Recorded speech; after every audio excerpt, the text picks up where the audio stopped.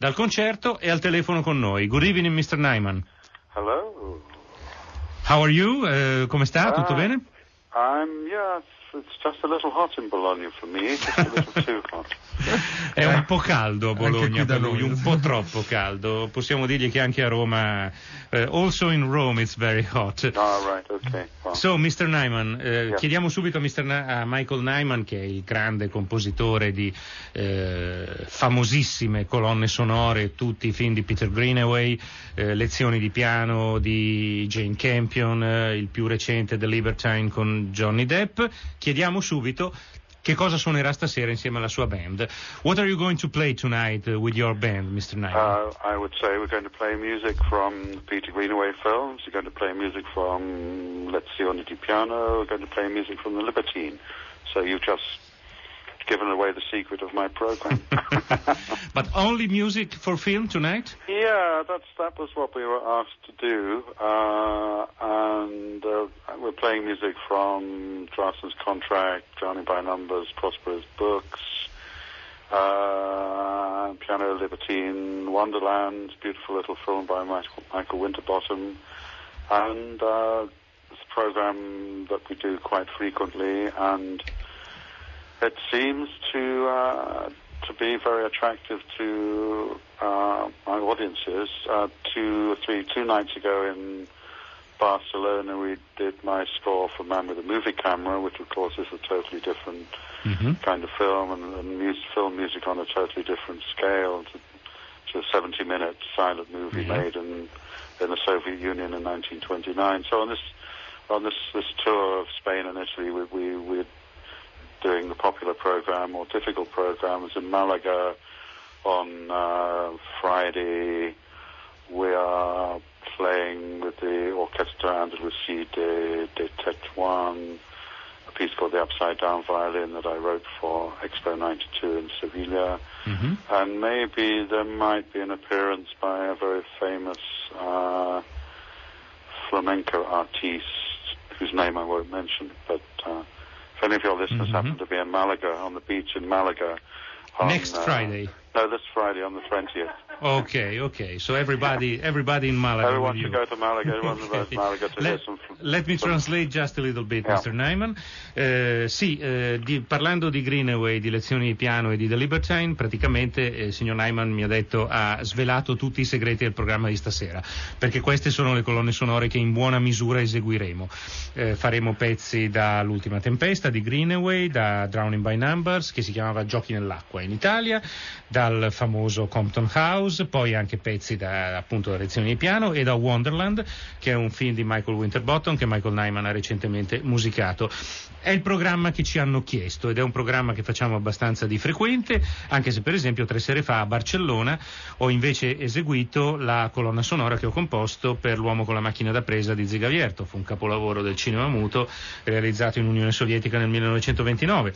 E invece venerdì a Malaga, ed è il concerto dove il signor Nyman vi ha appena invitati tutti quanti, farà un programma completamente diverso, con una grande orchestra e forse con un famoso artista di flamenco di cui preferisce non fare il nome. Ma stasera a Bologna è musica per il cinema, come quella che stiamo sentendo in sottofondo. Dario, che curiosità abbiamo? Ne abbiamo molte da chiedere a Michael Nyman. Una prima curiosità mi viene in mente proprio pensando al pubblico di spettatori che assisteranno al concerto e che sentiranno delle musiche che sono stati abituati nel caso a vedere al cinema, quindi queste musiche verranno eseguite e si tengono così in piedi da sole, ecco, senza l'ausilio delle immagini. Però la musica per film è considerata una musica inferiore, questo è risaputo, nonostante che artisti e compositori come Michael Nyman o John Williams, Philip Glass,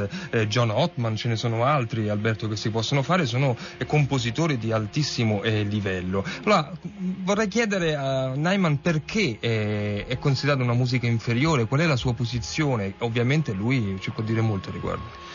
Mr. Nyman, being a composer both of music for cinema and music itself, we would say, how do you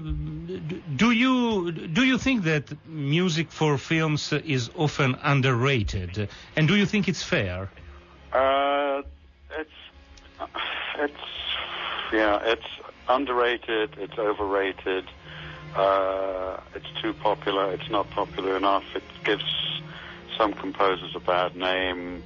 I've told this story many times. I'm very well known for the music for, let's say, lezioni di piano, and that has been to my great advantage with, large numbers of people all over the world.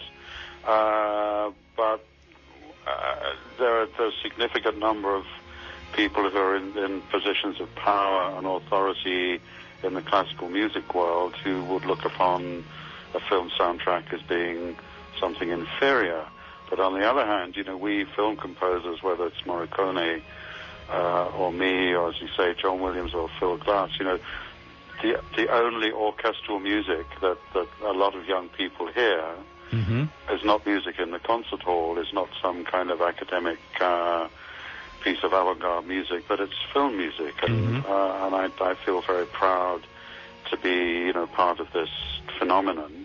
But the other interesting thing is with my film music, as you were talking, I thought, okay, this music is very specifically film music, but it's also music that, when performed in a public place, has as much to do with architecture as it does with cinema.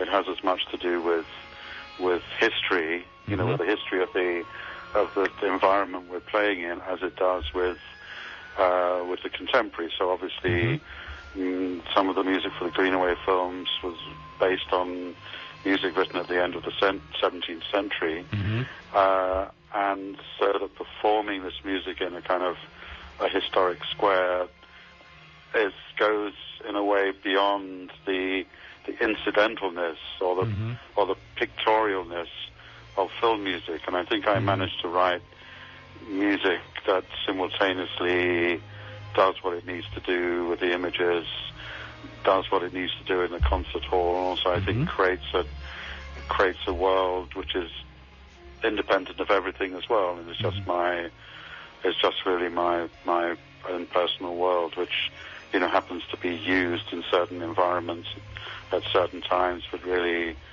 is dependent on all of those things, but also independent of all of those things as well. I translate in Italian. I think you better translate. Yes, better. I'll do my best. Dunque, la musica da cinema è sottovalutata e sopravvalutata. È troppo popolare ed è poco popolare. So benissimo di essere conosciuto per la musica che ho scritto per certi film, da lezioni di piano ai film di Greenaway, e quello per me è un grande vantaggio per quello che può essere il mio rapporto con il grande pubblico. So benissimo che nel mondo della musica classica istituzionale pensano a noi come musicisti inferiori, però io vorrei rispondere che la musica scritta da me, da Ennio Morricone, da John Williams, da Philip Glass e da altri autori, alla fin fine è l'unica musica per grande orchestra, l'unica musica orchestrale sinfonica che molti giovani nel mondo ascoltano, l'unica.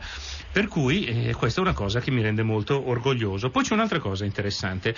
Io ho scritto queste musiche per i film, ma molto spesso le ho pensate legate a dei luoghi, a delle architetture, a degli ambienti, e mi piace molto come a volte risuonano proprio eseguite in questi luoghi. Alcuni temi che ho scritto per Greenaway sono ispirati a temi, a musicisti della fine del XVII secolo. Fare questo tipo di musica in certi ambienti, in certe piazze, in certi luoghi storici è una cosa che secondo me manda la musica al di là dell'aspetto puramente incidentale, puramente pittorico che ha nel film, nel suo rapporto con le immagini. Direi che queste musiche rispecchiano un mio mondo personale che di tanto in tanto viene usato anche in altri contesti, in film o in luoghi, ma alla fine sono le musiche che mi rispecchiano.